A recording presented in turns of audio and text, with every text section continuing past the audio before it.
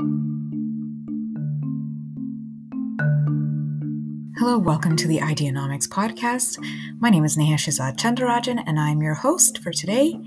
I'm joining you from Ottawa, Ontario, which is on the unsurrendered and unceded territory of the Algonquin Anishinaabe peoples.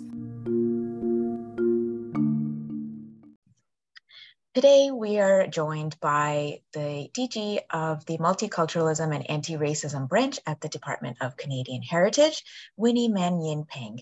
Hi, Winnie. Hi, Niha. Really nice to be here with you today. Well, it's great to have you here.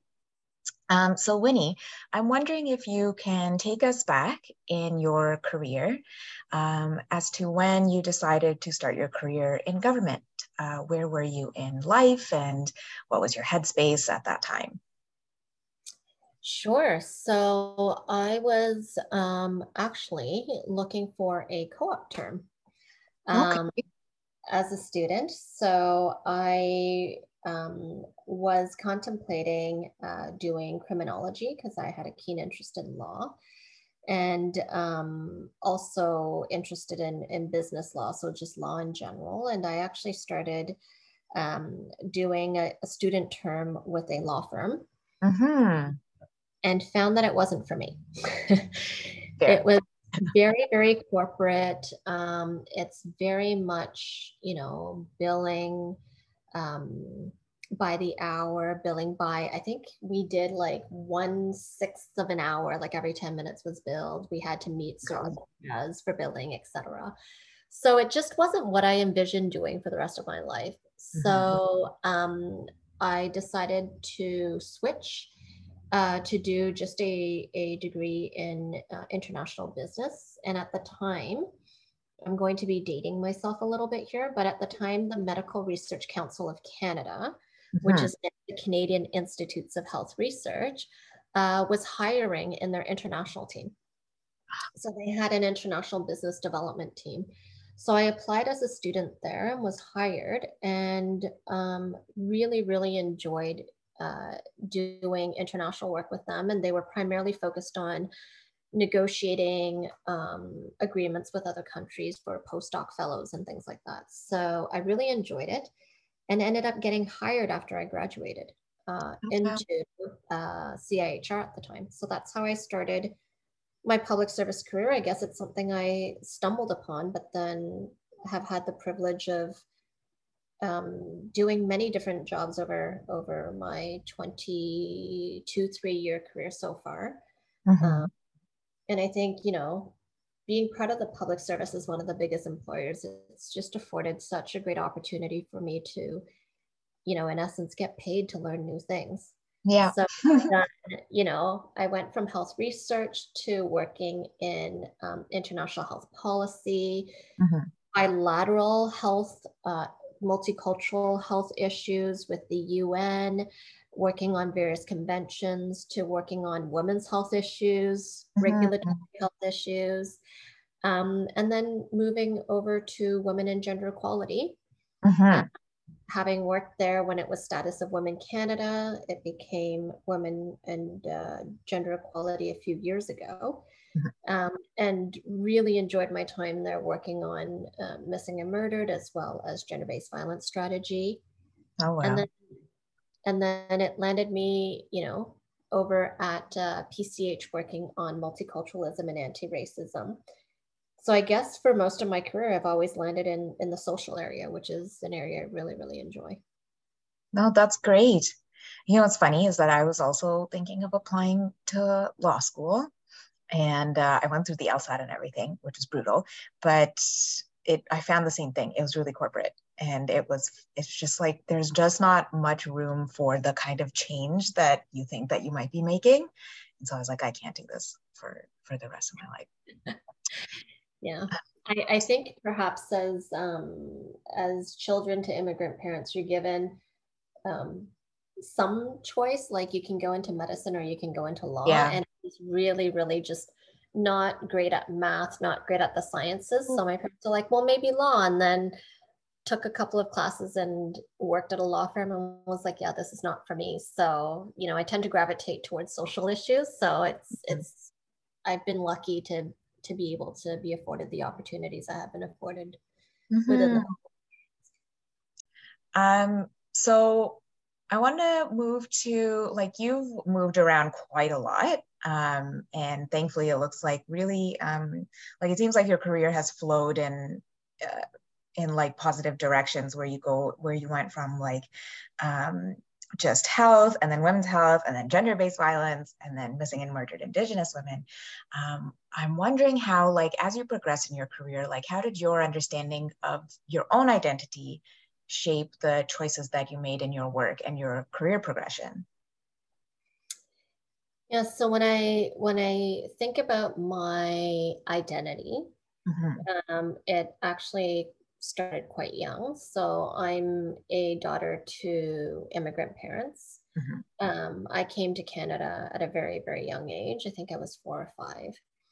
And, I, at the time, I'm not going to tell you the year, but at the time, there were not a lot of diversity in schools. And I think in my school, in my elementary school, I was one of a handful of East Asian kids. You're right. So as you see now, in my signature block, and sort of when you search me on GEDS, my name is Winnie Man Yin Pang. But when I was young, I really, really struggled with my name. Every year, I dreaded the first day of school because I knew the teacher would go through the transcript, get to my name, and would read out my Chinese name. Right. And it bothered me because I knew it came with a year of teasing, with, kids asking me why man was in my name, am I a boy, am I a girl, and it just come with a year of teasing. So I actually went to my parents when I was in about grade 4 and said to them, listen, like, can you just speak to the school? I really, really am struggling every year when they read out my Chinese name. So can you just have them remove that name and just stick with Winnie Pang? And my parents agreed. And they said, okay, if it's causing you this much issue, then sure, we'll change it. So then from grade 4 onwards, it was always Winnie Pang. Right. And it was always Winnie Pang for work as well. I've never had my Chinese name as part of my signature block or who I present myself as in my work. But it was about 2 years ago, on the heels of George Floyd, Joyce Echaquan, and reading DM Quan-Watson's response to the Rex Murphy article. Oh, yeah. And hearing his story about taking back his Chinese last name. Right. That really inspired me to also embrace my Chinese last name. And it was a tough decision for me because, ever since grade 4, my goal has been to blend in, right? How do I make sure I don't stand out? Right. How do I make sure I hide my Asianness and be as white, as Canadian as possible? So I would always diminish my difference as opposed to celebrating it. Yeah. I think on the heels of this huge rise in racism and hate around the world and in Canada as well, I really felt like it wasn't time to hide, but it was time to bring my authentic self and to stand with other communities as an ally, and to have my identity seen and heard. So that's really, it's been just a few years that I'm really starting to embrace my identity as an Asian Canadian. Yeah. I really actually like identify with what you said about like hiding in the background rather than bringing out your identity, because I had that experience in middle school, in high school here as well. But I think just like you were inspired with Deputy Minister Quan-Watson, I think you will also be inspiring many people to bring out their authentic names and bring that to work now. So Thank you for putting your name back in there. I'm glad to see it. Thank you. Now, as you're at work, I'm wondering, like, because like you probably did, as you said, struggle with your identity. Like, I wonder how you found belonging in the public service. Did you seek out any mentors, or did you find you, or did you join any committees? Yeah, so belonging I find is tough in the Canadian context, because I don't often remember that I look different, Yeah. right? I'm conversing with colleagues, Mm-hmm. we sort of have meetings, and I see myself truly Mm-hmm. part of Canadian society and Canadian identity. Um, Mm-hmm. but every time I'm reminded that I look different, Mm-hmm. usually by someone else. And Mm-hmm. it's usually starting with the question, so where are you from? What's your background? Mm-hmm. And it's just a constant reminder that although I may see myself as identifying as, part of the Canadian mosaic, Mm-hmm. obviously others, they are not viewing me the same way. Yeah. But at the same time, I also find it difficult to get that sense of belonging from my ethnicity. So as an example, like I've traveled to Hong Kong, I've traveled to Taiwan, I've traveled to China, to various parts of Asia. Mm-hmm. Um, and my father's from Hong Kong, my mom's from Taiwan. Mm-hmm. But every time I travel there, I don't feel like that's home. I Yeah. feel like I'm a tourist in someone else's country. I can relate certainly to sort of cultural aspects, but I'm also very easily identifiable to the Mm-hmm. local as someone that's foreign, right? Mm-hmm. So Yeah. it's something that I've struggled with. Like, I can't find that sense of belonging when I'm abroad in a country where people look like me. But Mm-hmm. then I come back to Canada where I do feel a sense of of belonging, and I do feel like I'm part of the fabric of society, and then to be reminded constantly that maybe that's not how you're viewed. So it Mm-hmm. it translates into the work environment as well, right? So I've struggled with working, as I mentioned, in the international file before. And primarily, I worked a lot on the Asia Pacific file because I speak the language. So Yeah. it's an asset. Mm-hmm. And more often than not, I'd be asked to work on files related to Japan, China, Korea, etc. Right. And I'll get the off the cuff comments like, are you sitting behind the right flag, as an example. And Ah, it speaks to the fact that people don't view me as being Canadian. oh my Um, God. During COVID, it was extremely hurtful to me, but I think to many public servants of, in particular, of Chinese descent, Mm-hmm. to see criticism of Dr. Theresa Tam Yeah. and the questioning of her loyalty to Canada. Mm-hmm. In particular because of the WHO and China's role at the WHO at the time. So Yeah. it's very difficult to see that play out at a time when the country needed to come together, and to see those fingers pointed. It was really, really tough to see. Of So course.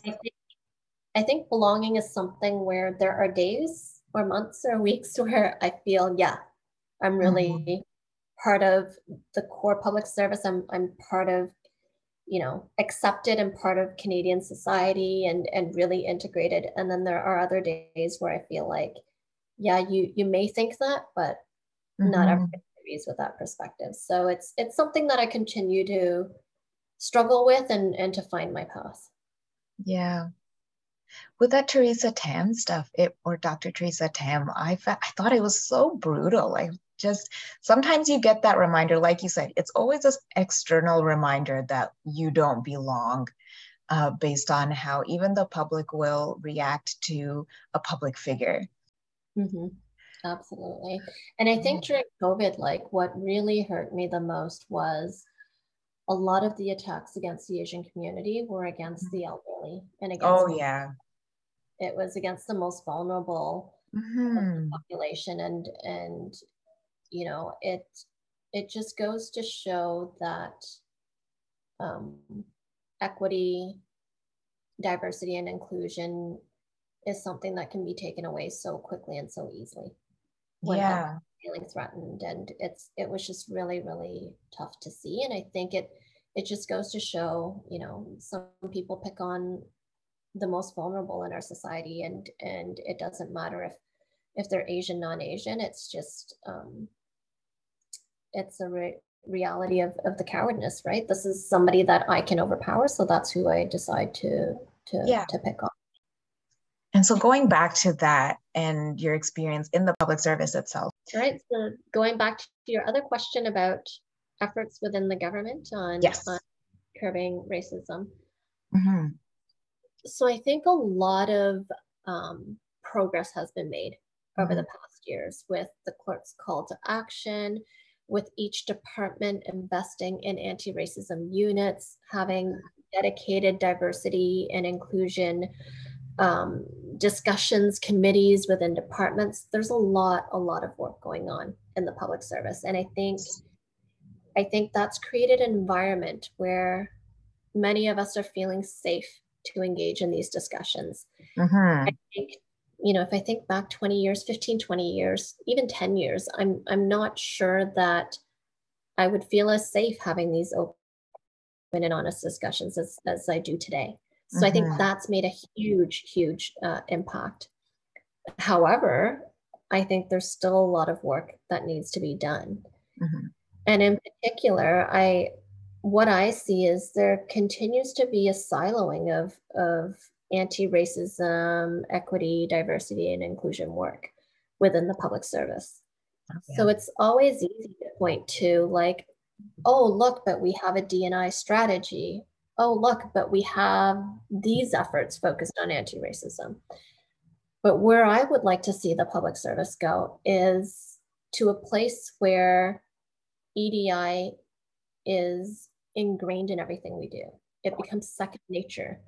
I need to see it in finance, in Yeah. communications, in HR, in Mm-hmm. procurement, in all facets of the work that we do in the public service, because I think that's where we will truly see change. Yes. Yeah, I completely agree. I started thinking about like your flag, like the little flag story you shared. And I'm wondering, are there other experiences of like microaggressions like that you've experienced in the government while you were at work? And how did you deal with those if you did experience them? Well, I mean, I've been in the public service for over 23 years, so Mm. I have experienced microaggressions. And you know, I think the positive to all of this is it's been less and less over That's the years. great. Mm-hmm. That's a good trend, but Mm-hmm. I'm not sure whether the trend is the result of less microaggression or if it's the result that I'm now in a position of power. And Mm-hmm. I totally recognize that I am a privileged person in a position of power that may Mm-hmm. not continue to experience the aggressions um, that others may be experiencing in the public service. But you know, I also started out as a junior program officer analyst. I started out as a PM1 in the government. And Mm-hmm. I remember pretty early in my career, I was working with a manager on a briefing note. And I was reading through the note and I provided a comment to the effect of, oh, you know, this paragraph I find a little bit difficult to understand what you're trying to get through in this particular paragraph. And the response from my manager at the time was, oh, well, you know, I understand why it would be difficult for you to understand Oh this. my So if you would like, I'm more than happy to send you away on English language training. God. Oh my God. And that was, you know, one of my first experiences where I felt, similar to your reaction, I felt the wind knocked out of me and not quite sure how to react. But, I was in my early 20s, new to the public service, not wanting to ruffle feathers. Like many, many immigrants feel like they don't want to ruffle feathers. We're lucky to be in a country that's accepting of us. And I didn't say anything to my manager at the time. And, this isn't the only instance that's happened to me where clearly I felt discriminated against based on my race. And I didn't speak up for myself. And I carry, some guilt as a result of that, because thinking back, I'm like, how many more people had to deal with these microaggressions because I didn't call it out, because I didn't say something. Yeah. So it's something that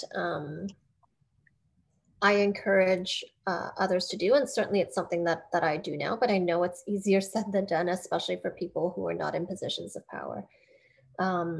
So that's one example. Another example was, as I mentioned, I used to work on the international file, and in particular on the Asia Pacific file. And I remember traveling with a director at the time. And while we were in China, they, as part of sort of, I guess, their public service, they would have these women come into the room and fill your teacup with hot tea every so often. So at work meeting. At work meetings. So they would just come in as part of the work meeting and sort of top up your tea or pour out your cold tea and refill it with hot tea. So coming back from that trip, my director at the time said, as part of our postmortem, wow, wasn't that wonderful that there were these women that would come and refill our tea for us and make sure we always had hot tea. I think it's something that we might want to adapt moving forward when we have delegations coming in. Oh, God. And then immediately looked at me and said, Winnie, like, do you think you can go out and get us some good tea from Chinatown or something? And immediately I felt like the blood draining from my face. Oh my God. And in that instance, I did say, no, I don't have any experience in selecting tea, so I'm not the person to go to on this. And I'd sort of kept, obviously, the biases out of that, but it's something that stuck with me as well. But these are just a couple of many, many examples that I can give, and I'm sure that my stories, unfortunately, are not unique. I'm sure that many people in service have faced similar, acts of discrimination or biases within their public service careers. So it's unfortunate, but it's hopefully something that will cease to exist with more training, with more awareness in the coming years. Good for you on the tea thing. Good for you. No, I don't know anything about teas. How about you go and select some teas and start pouring it for delegates? No thanks. Yeah. Oh my goodness. It's kind of like, almost like, oh, does he know what your role is? Like you're a policy analyst or wherever you were at the time, and he's saying, oh, maybe you could be like one of those Chinese women who gave us some nice tea in the tea room. Like, no, you don't work for David's Tea or anything like that. Come on. Come on, man. Get it together. It's just ridiculous. And also, even for your first manager to say that to you, it's like they forgot that you have been in Canada your whole life, or has anyone who has a conversation with you would know that you've been in Canada for quite a long time. Like me talking to you, I thought you had been born here. So, oh my goodness, it's crazy how much appearance can completely override people's rationality in these situations. And I hope people now don't experience anything like that. In my experience, thankfully, I haven't. So that's good news. So I think you are right. Really, really encouraging for me to hear, because, I think as more and more of us stand up and not stand for comments like the more people are self-reflecting, checking themselves before they make statements like that. So I think we need to set an example within the public service. We're a microcosm Mhm. of society, and if we're not going to step up our game, then who will, right? So we've got to create an environment that's safe for everyone and that welcomes everyone, regardless of the country they're born in, regardless of the way they look, regardless of their accessibility needs. Like it's just got Mhm. to be an environment that's safe and welcoming for everyone. Mhm. Hopefully, hearing your experience, they would feel more comfortable saying things and calling people out on that. You know, as you were talking, it took me back to one of my first experiences in government, which is a really positive one. I had a manager who was also a racialized woman. It was almost at the end of Ramadan, like I had told my team about it and everything like that. So told the team about it. Eid was coming up, and I was like requesting time off for Eid. And my manager, just without even like me asking for it, she was wondering if there was a way that I could take like religious leave off or something like that. Because she was like, I don't want it to eat into your vacation, and you know we get Christmas off, so it should only be fair that you get Eid off. And I thought, oh, that's so sweet. And so she looked into it and came back to me, and she's like, okay, well, I couldn't find anything, but so we'll just have to tag it as vacation. But I so appreciated that. It was so sweet of her to go out of her way and look for leave that might count under like religious leave. Just wanted to share that. It was really sweet.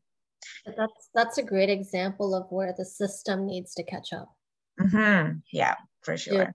to the changing needs of the public service, because this is the stuff we want to get at when we talk about systemic racism. This is the stuff where it really is across the board systems change Yeah. that'll enable us to provide that welcoming Mm-hmm. environment where everybody feels like they're represented and respected in the workplace. So that's a great example of things that we need to work on. Mm-hmm. Yeah, and hopefully we can actually tackle things like that.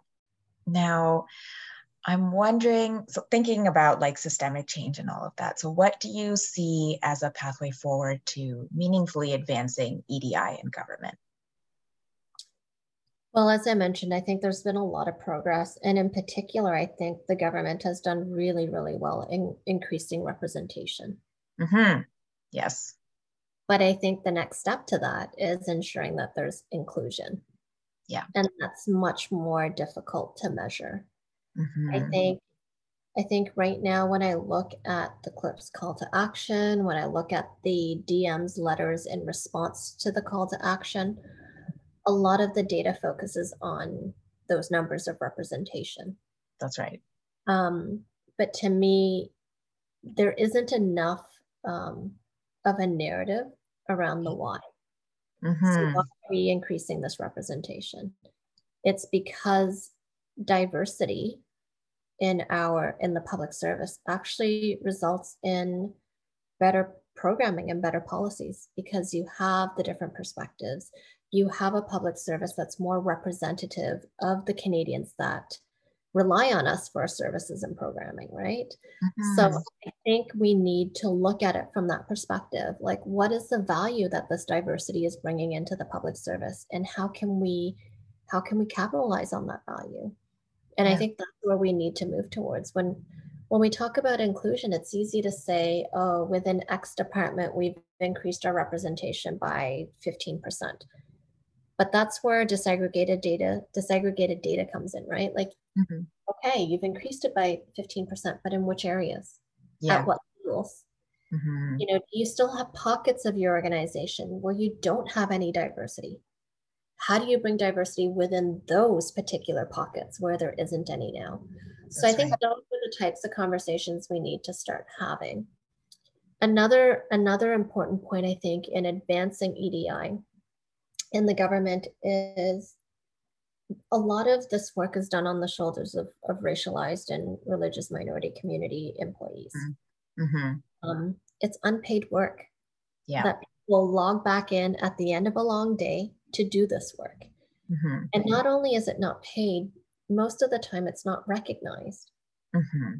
So I think we need to make a conscious effort to ensure that this is at minimum, recognized work through our performance evaluation process? How do we ensure that this work is actually factored into the assessment of employees? Because is this what will bring them from a succeeded to a succeeded plus? Right. And until we actually value this work, it will continue to be work that, if it's important work, it should be valued work. And we need to sort of step up our game in ensuring that it's valued work and recognizing that. Yeah. I really appreciate that. I really appreciate that a DG is thinking about these sort of things, because that's where we need this kind of thinking, because it'll just filter down. Like, you have that power to be able to say to managers and directors, hey, we need to start putting this into our PMAs. Because I know some of our staff work with all these different networks, and they get all these opportunities to work on, different briefing notes or briefing senior levels, senior management, that they might not get in their day job. And I was really lucky. Again, I had another manager who really encouraged that, and she put it into my PMA, and now it's become sort of a legacy thing in my PMA. So I'm lucky in that sense that I had that support. And with people like you advocating for it more, I hope more people get that luck as well. Well, I have a great example. So, May 2021, at the peak of COVID, the shooting in Atlanta happened. And I had a lot of Asian employees reach out to me. And at the same time, I was reaching out to provide support, to seek support, etc. But that just pointed to a gap in the public service. And there was a desire to create a network of Asian employees, a place where Asian employees can come together to provide support to one another, to talk about issues of concern, barriers to opportunities, etc. So we sort of pulled together a few folks from across the government that we knew within our own sort of personal networks and within our professional networks, to say, hey, are you interested in helping us bring this idea to life and really get a network started? So as part of that, we had sort of racialized DGs, directors, all the way to sort of new public servants, right? That were first, second year in the public service, all wanting to contribute. And as a result of everybody's efforts, we were able to pull together a launch event that was very well attended, I believe, by over 1,000 people from across the government. Oh, wow. And we were able to get very sort of strong support from speakers like DM Quan-Watson came to speak on the East Asian experience. We had Deputy Minister Anil Arora from StatsCan speak about the South Asian experience. And then we had DM Gina Wilson speak about allyship. Oh, wow. In addition to that, we had Dr. Tam from the Public Health Agency provide a video clip, because it was at the peak of COVID. We couldn't get her live, but we were pleased to have a video clip indicating support for the network. So all of this work could not have happened without people logging back into their systems after work and pulling scenario notes together and creating speeches and remarks and organizing all the logistics. So as a result of that, starting that year in 2021 and last year and this year as well, and moving forward, I have been writing sort of a little blurb, a couple of paragraphs that I will send to network volunteers. I'll send it to their managers, directors, DGs, ADMs, doesn't matter who. And that paragraph basically highlights what they've done, what their contribution was to the network, but also the leadership competencies that they've built as a result of their participation in this work. So to your point, as an example, we had EC 2, 3s, and 4s that were actively engaged in building the scenario around our launch event. And they had the opportunity to brief DMs on that scenario and to walk them through. But that's not an opportunity they may get within their regular job. So as a result, we were able to sort of indicate some of these leadership competencies that they were building as part of their experience at NAIF. And we asked their managers and directors to ensure that this was part of the evaluation for the year, because I think it would just be a lost opportunity to recognize some of these skills and strengths that were built through the work of the networks.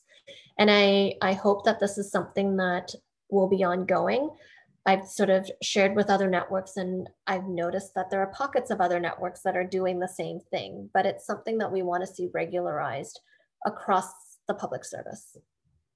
That's incredible. I just made a little note for myself to do that for our network as well, because that's such an easy way to showcase that, you know, I've done this work and I can be rewarded for it in my performance evaluation. That's awesome. Amazing. And you know what? I find a lot of these networks and initiatives end up coming from world events that end up affecting us. It's kind of that policy window that you hear about in policy theory, which is sometimes this work can only go forward when there's an event or particular scenarios where you could drive this kind of work forward. So I'm glad that so many people have been able to take advantage of those types of windows, and you've created something fantastic with NAIF. Okay, so we're coming to the end. What one book, or doesn't have to be a book, like a TV show or a movie, has inspired you in the course of your life? And if you could explain a little bit as to why. So I've been thinking about this question in particular because there's so many sort of books, there's so many documentaries that have sort of shaped the way I think. But one book in particular that I probably picked up more than 10 years ago, and I continue to sort of read from time to time, is a book called Quiet by Susan Cain. And the book is essentially about different types of leadership. So within, I find, the public service, if you look at the key leadership competencies, we tend to hire the same type of leadership, right? It's really people that are extroverts, charismatic, speaks at meetings, drives change and action. But I think there's also room for other types of leaders. And within this book, they talk about introverts as those that like to sort of hang back and listen as opposed to speak up, those that like to work independently as opposed to constantly engage in discussions, those that need quiet reflection time. And, you know, one of my mentors and was a previous boss of mine is really a quiet leader. And I've taken a lot of inspiration from her because I see the way that she leads, and she really leads from behind, which is not something that you see often in the public service. So what I mean by that is she allows her team to shine, and she's okay taking that back seat, providing the support they need, but allowing them to move forward and allowing her team to really take ownership. And she does it in a way that that's very humbling.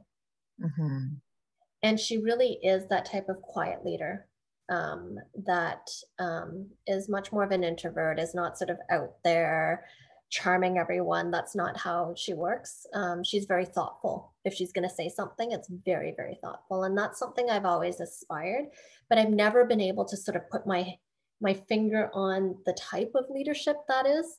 And I think growing up in an immigrant family, in a racialized family, we've been taught from a very early age, you don't talk back. You know, if you're in a job, you listen to your boss and you do what you're told, et cetera. And we're not taught to sort of have that challenge function. But it doesn't mean that it doesn't make strong leaders. And it doesn't mean that there's no room for that type of leadership. So I really, really value what I've learned in the book, and having a book that sort of speaks to the introverts of the world and that like to hang back and listen more than being that charismatic, go out and charm everybody type of leader, I think is an important option for the public service to think about. Because similar to diversity, it's not just diversity as it relates to representation, but it's maybe also diversity of the types of leaders that we want around the table. Yeah, 100%. I've seen so much more on the value of introverts, so much more that has come out like just in the past couple of years. And just like you said, yeah, we are told mostly to sit back, don't talk back. It took me, I think, a long time to be able to speak up and speak out. I was going to say, you said like, oh, you haven't been able to put your finger on being thoughtful when you speak, but I find you're quite thoughtful. That comes with age, maybe. Maybe, yeah, probably. Well, Winnie, thank you so much for being here. I had a blast listening to your stories and sharing in your experiences. I hope we can have you back sometime. Absolutely. Yeah. Well, thank you for having me. This type of discussion is what replenishes my soul and allows me to sort of continue to do the work that I do, because, I was recently on a panel at CSPS and I sort of said, while I was moderating the panel, that this is not just hard work, like HARD, but it's also heart work. Yes. HEART, heart work. Mm-hmm. So I think that's important to note that, this type of work takes an emotional toll on people that do it day in and day out. And I think that's why it's all the more important to engage in these dialogues and, and to support one another and be inspired, right? So happy to do this. And thank you so much for inviting me.